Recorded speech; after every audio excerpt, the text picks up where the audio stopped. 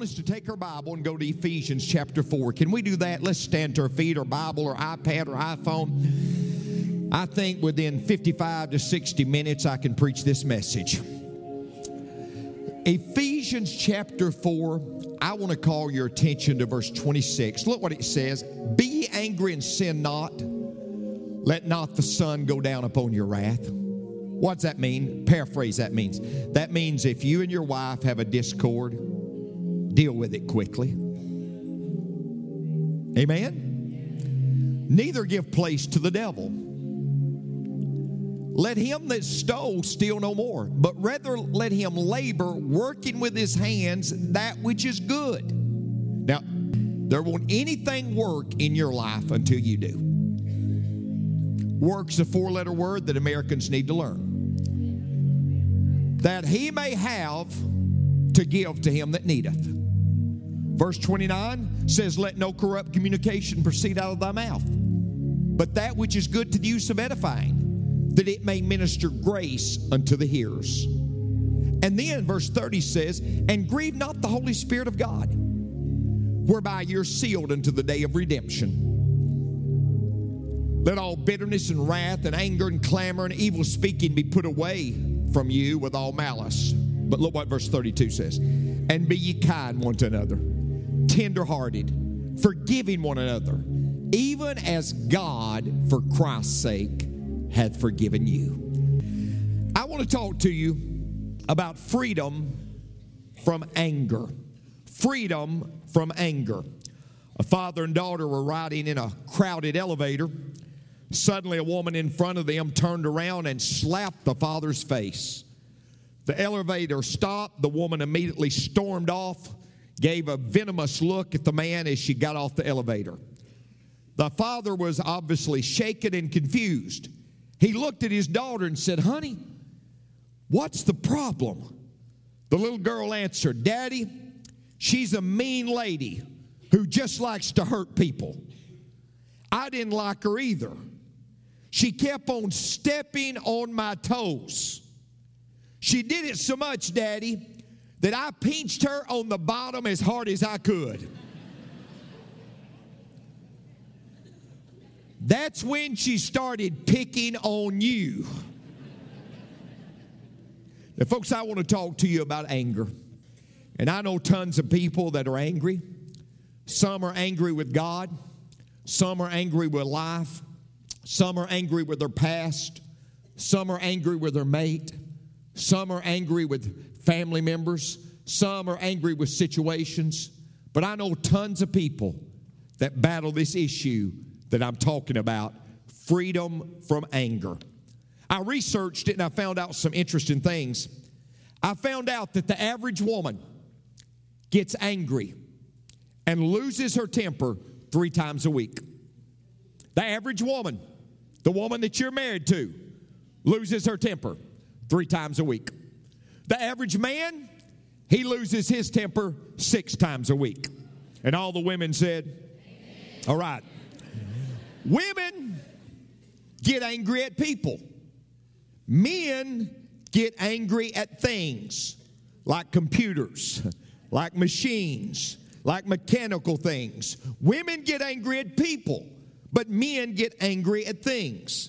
Now, women are more verbal in their anger. When a woman gets angry, she talks about it.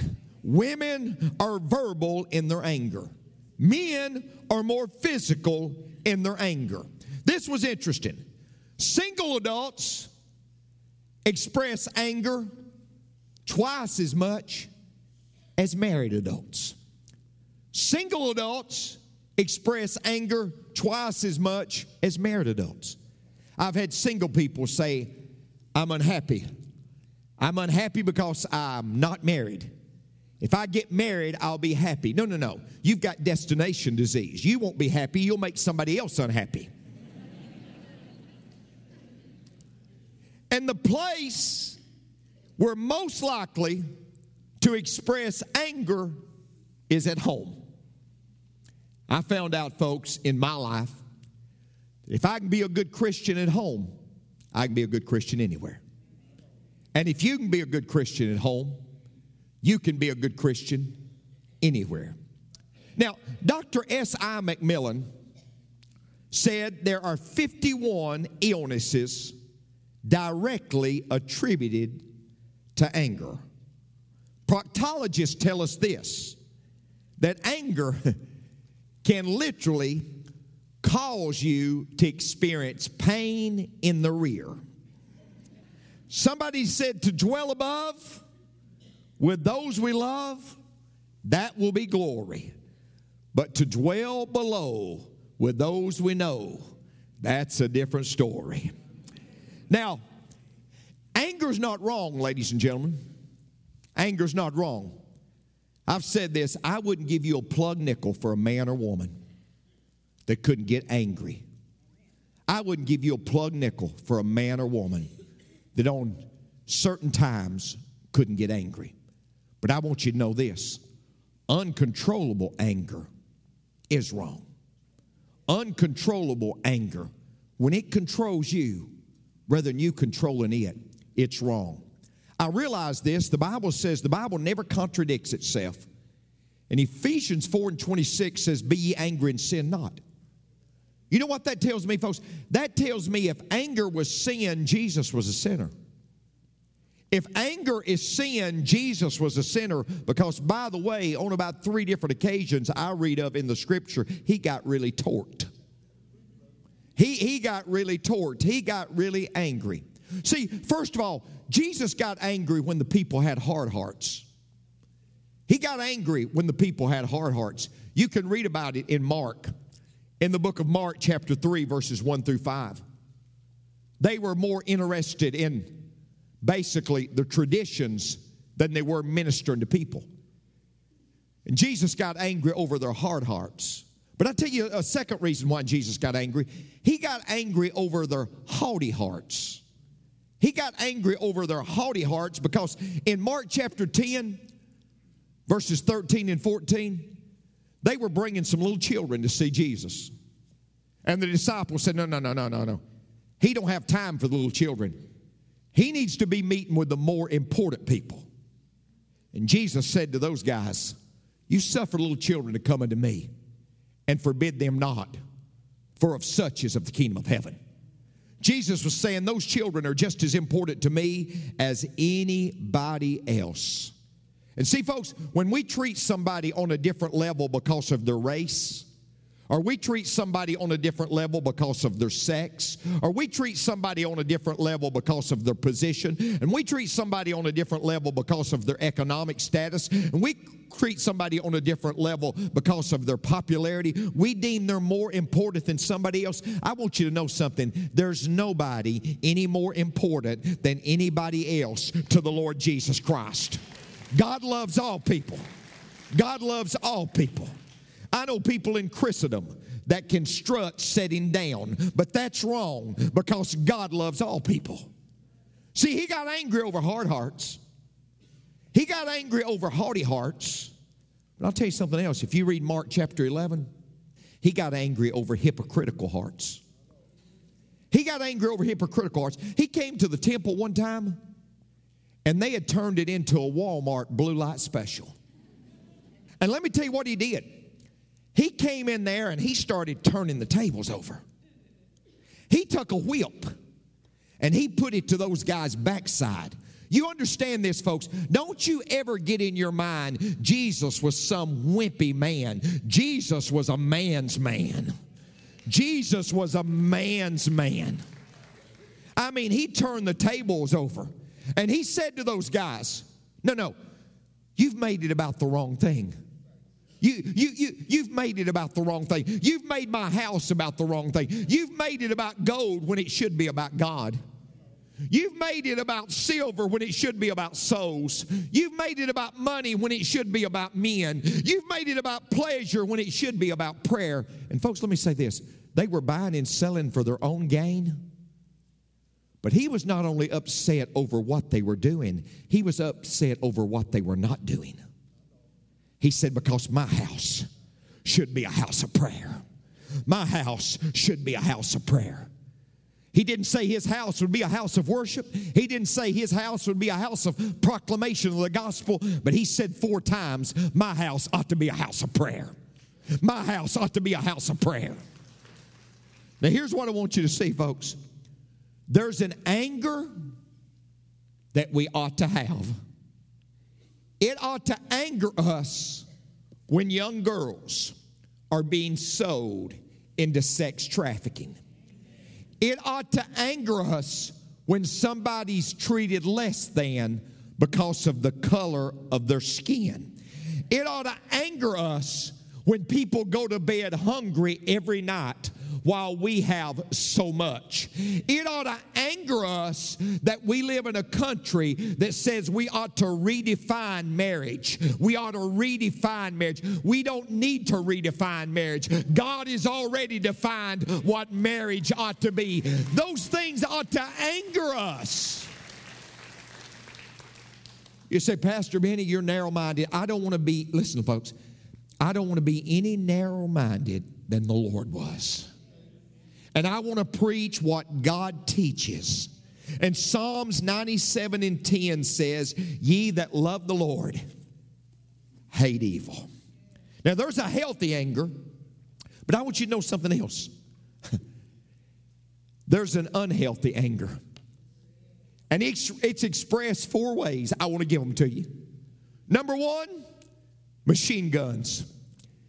You say, who are the machine guns? Those are the people that just mow you down. They just let you have it.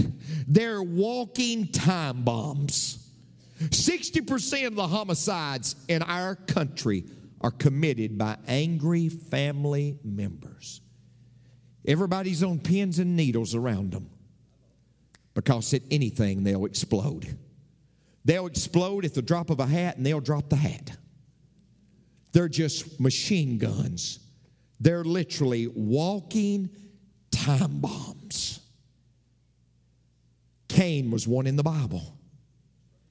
His anger in Genesis 4 and 5. He goes out, he's wroth, and he kills his brother. They're machine guns. But not only do people express their anger being machine guns, but they express their anger being mutes. You say, what do you mean being mutes? They don't blow up, they clam up. Oh, now, they're angry. It's burning deep inside, but they don't speak for 3 days. They do something called pouting. They're angry, they're pouting, and they want everybody to know they're pouting.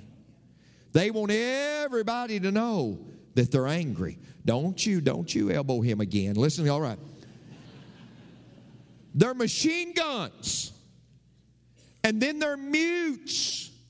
But then they're martyrs. Who are the martyrs? Well, the martyrs on a pity party. The martyr says, when I was in the 3rd grade, everybody got a cookie in the class but me. And that's why my life has turned out the way it has. I'm going to have me a pity party. I want everybody to know how I was wronged. Folks, the only thing about these pity parties is nobody comes to your party and nobody brings a gift. Amen? How can you tell a martyr? I'll tell you how you can tell a martyr. Because what is anger? What is depression? Depression's anger turned inward. And before long, they're depressed because they're a martyr. But then there's a 4th way we express anger. That's manipulators. Manipulators. You say, what are you talking about, manipulators? They say, no. I'm not going to get mad, but I'm going to get even. I'm not going to get mad. I'm going to get even. And they use indirect ways to get even. They'll drop indirect statements. They'll give what they say is jokes, but they're really wanting to cut you. Anybody know anybody like that? Yeah. They want to cut you. And then when you say, well, that hurt, they'll say, can't you take a joke? They never meant for it to be a joke. They were intentional and malicious in it. They're manipulators. Their whole objective is, no, they hurt me, but I'll get even. Now here's what I want you to understand. You say, Brother Benny, I need to see a psychologist. I need to see a psychiatrist. I need to see somebody, a therapist, because I really want to understand the steps of anger. No, you don't have to see anybody. I'm going to give it to you today for free. No, you don't have to pay $150 an hour. You'll get it in the next 15 minutes if you'll come up real close. What are the steps, Pastor Benny? What are the steps? Well, the Bible tells us. See, after everything's said and done, the Bible is the foundation of everything. The Bible, folks, what we need is the Word of God. What we need is the Word of God. But what we need is teachers and preachers, not our philosophy. Just teach the Word of God. That's what we need. Just get up there and preach the Word. See, it tells us the steps. It all begins with bitterness. What is bitterness? It's somebody has done me wrong feeling. It's when you feel like somebody has done you wrong. What I mean, and here's what I want you to understand. What you feel may not be real, but it's real to you. And when you feel like somebody has done you wrong, and Hebrews 12 and 15 even talks about the root of bitterness. See, the foundation of everything, it all starts with bitterness. But I want you to know it doesn't stay with bitterness. It moves to wrath. See, the Old Testament primarily was written in Hebrew. The New Testament was written in Greek. The word wrath there comes from the Greek word, and it means to burn. To burn. And what it does, it just burns you up. And the more you think about it, the madder you get. Anybody ever been there and done that, got the t-shirt to prove it? Yeah. It starts out with bitterness. It moves to wrath. It just burns you up. And then it goes to anger. See, wrath is what we feel. But anger is what people see. Anger is wrath turned inside out. It starts out with bitterness. It moves to wrath. It moves to anger. And then it moves to clamor. What is clamor, Pastor? It's loud yelling. It's loud yelling. It's when somebody says, you don't have to yell, and you say, I'm not yelling. Boy, I'm just preaching where we live, amen? And then it moves from clamor to evil speaking. We start saying those things. We start saying those hurtful things, and we're thinking all about all the hurtful things that we can possibly say, never realizing that a sharp tongue cuts our own throat. We get so angry, we don't even realize what we're saying. Guy got a new suit, and he was standing waiting on a bus with two other men. He was proud of his new suit. About that time, he was standing there with those two men. A car came by and hit the puddle and splashed dirty water up on his suit. And he said these words. He said, did you two idiots see what that gentleman did to me? Did you two idiots see what that gentleman did to me? He didn't even realize what he was saying. And then number 6, it moves to malice. What is malice? It's wickedness. It's when what's verbal turns to physical. Get this, folks. 6 represents man. Every number in the Bible represents something. Number 3 represents God. 6 represents man. Bitterness, wrath, anger, clamor, evil speaking with all malice. Now here's what I want you to say. Pastor, that's the process. But how can I get victory over anger?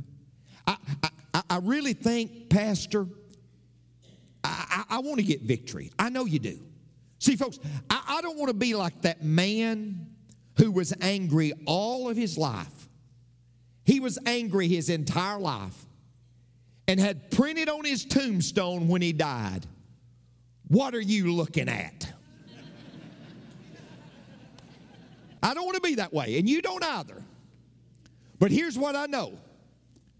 You can get victory over anger. You say, Pastor, you don't understand. You don't understand the extent I am. Oh, yeah, I do. I understand. And you can get victory. Have you and your mate ever had any fusses? No, Pastor's a liar. Sure, Brother Benny, you and Miss Barbara ever had any fuss? No, we've never had a fuss. We've had some intensive fellowship. I told her the other day, we was going at it. I said, baby, we got to meet in the middle. We've got to meet in the middle. She said, you're exactly right. I said, if you'll admit you're wrong, I'll admit I'm right, and we can meet right in the middle. You know, you start out, you're discussing, and then the volume increases a little bit. You ever been there? You know, it increases a little bit, and it increases a little bit. And before long, it's getting real loud. And you're just kind of going at it. You've probably been there. If you've not, you'll get there, I promise you. But you know what's amazing? About that time, the phone rings. And you're going at it. Hello. Yeah, you've done it. Yeah, you've done it. You've done it. Hello. Everything's great. Yeah, we can get victory. But you say, Pastor, how can I get victory over anger? Well, let me tell you 6 steps, and I'll hit them as fast as I can. Step number 1, you've got to calculate. Calculate. And what I mean this, when you lose your temper, you always lose. When I was a boy, I used to lose my temper, but my mother helped me to find it. But when you lose your temper, you always lose. It might be respect. It might be relationship. It may be finances. Maybe a host of things. But I'll promise you, folks, hot heads and cold hearts don't solve anything. Hot heads and cold hearts don't solve anything. And you got to calculate. You got to realize, what's this going to cost me? Most of you know I love football. I love college football. I really believe this is the year for the Tennessee Vols. This is our year. But there was a college football coach from Ohio. He won 5 national championships. He won 238 games. He was a coaching machine. But one decision cost him everything. That player from Clemson intercepted that ball, and Woody Hayes went out on the field and started hitting that player. And it cost him everything. It cost him his career. It cost him everything, ladies and gentlemen. And here's what I'd say. We better calculate. What's my anger going to cost me? But there's a second step. We better consider. And I won't camp here long, but here's all I want you to see, folks. Hurting people hurt people. Hurting people hurt people. And many times when somebody lashes out at you, it's simply because they have hurt in their lives. I was in a situation yesterday. Literally. A guy approached me. And here's what rode in my mind. In a store. I didn't know the guy. But here's what rode in my mind. Not am I big enough to do something about it. But what rode in my mind, am I big enough not to do something about it? Not am I big enough to do something, but am I big enough not to do something about it? Here's what I remember when they were having all those presidential debates. Those guys was on the stage lashing out at one another. And Ben Carson said, I think it takes more strength not to do that. I think it takes more strength not to do that. Not are you big enough to do something, but are you big enough not to do something? There's a third step, and that is confront. That is confront. And what I mean by confront, you've got to say, hey, I got to be honest. I've got to own it. I do have a problem. I do have a problem. I get angry. I say things I shouldn't say. I've got to confront it. Then there's a fourth step, and I've got to confess it. I've got to confess. You know what confess means? It means agree. I've got to confess it to God.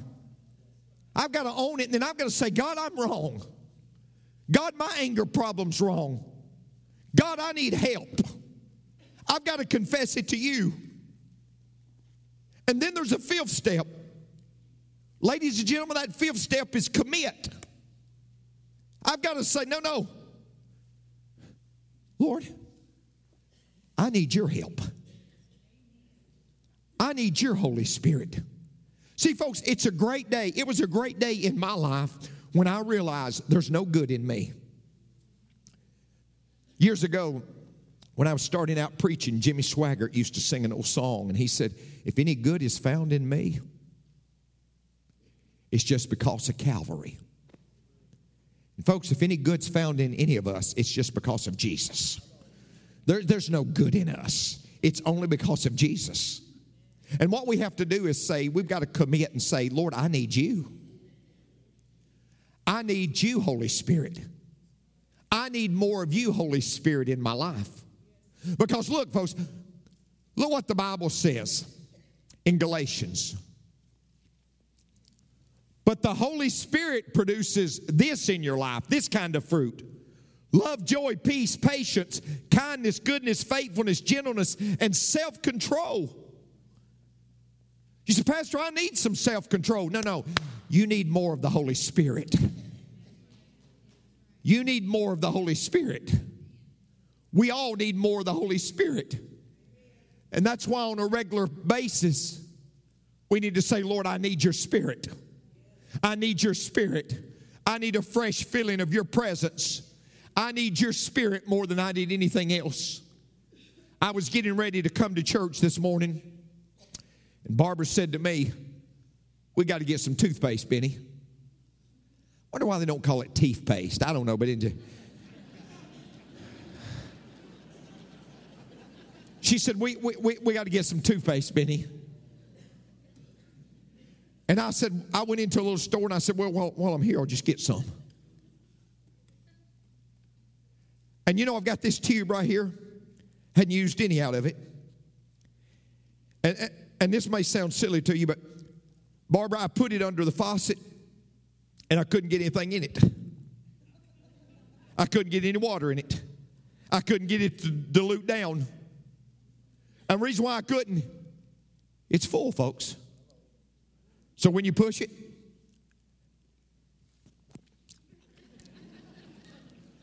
what comes out of it's teeth paste. Let me tell you something. If I'm full of the Holy Spirit, when you push me, what's going to come out? Yeah.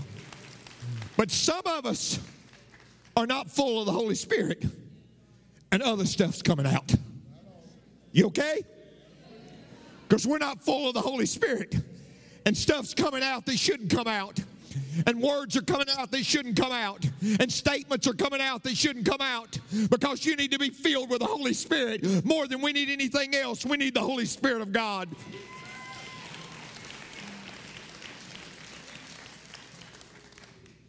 So we calculate, we consider, we confront, we confess, we commit. But I'll tell you something else we do. We change.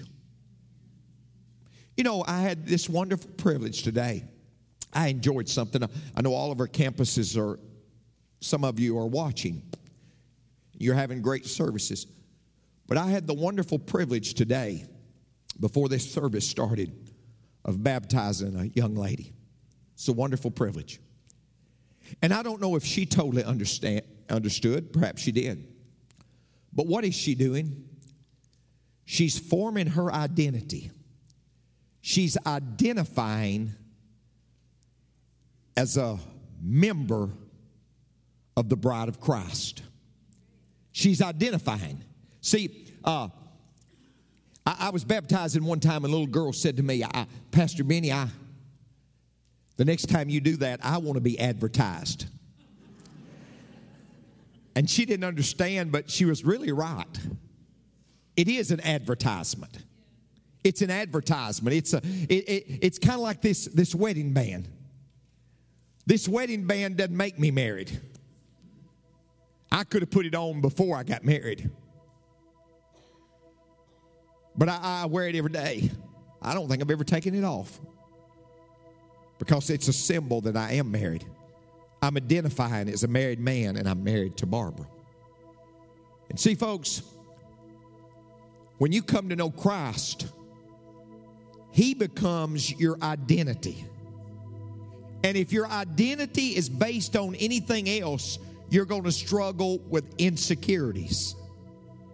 See, all of our insecurities are the root of our anger.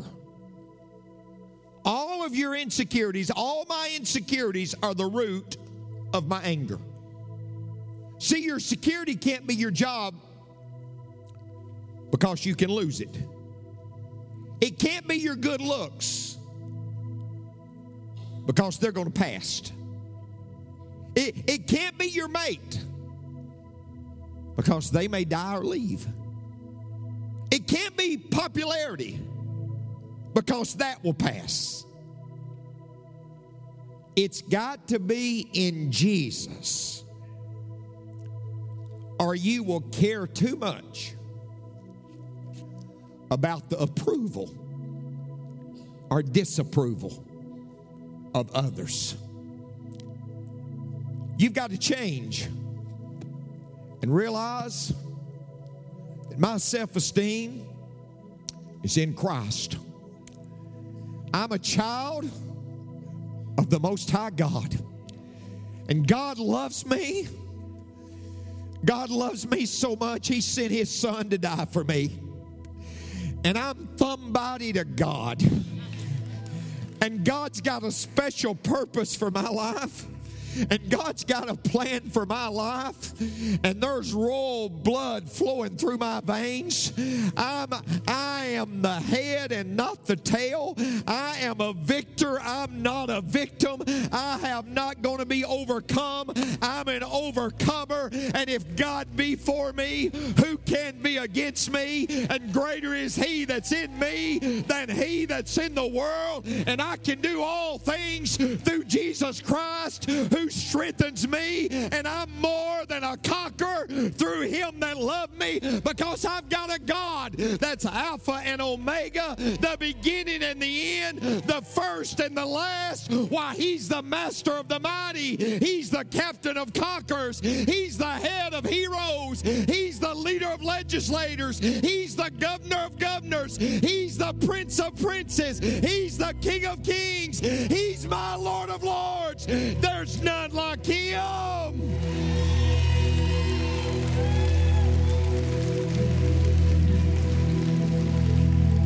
And I take my identity in Him because I'm a child of the Most High God. I am somebody because I know Him.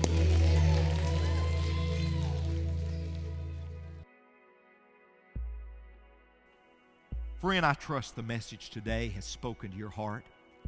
And if you've never accepted Christ as your personal Savior, I want to challenge you to do that today. It's the greatest decision you'll ever make. And I've often said it's as simple as ABC. A stands for acknowledge. You've got to acknowledge that you're a sinner. B stands for believe.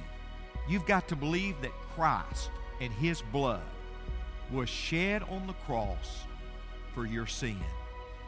And then C, you simply must confess your sins to Him. I want to encourage you right now to repeat a simple prayer with me. I'll pray the prayer, you repeat it with me if you'd like to accept Christ as your personal Savior. Lord Jesus, I'm a sinner. But God, I'm sorry for my sin. I'm so sorry. I want to change. I believe that You died for my sin, and I confess my sin to You right now. Come into my heart, Lord, and forgive me of all my sin. Now thank You, Lord, for forgiving me. Thank You for coming in to my life. Amen. Friend, congratulations on the greatest decision that you'll ever make. And I want you to know, this decision is not based on how you feel right now, because God's not a feeling. He's a fact. This decision is based on the fact that you have done what God's Word says you must do to have eternal life. So congratulations on the greatest decision you'll ever make, and thank you for being with us today. God bless you, and we'll see you soon.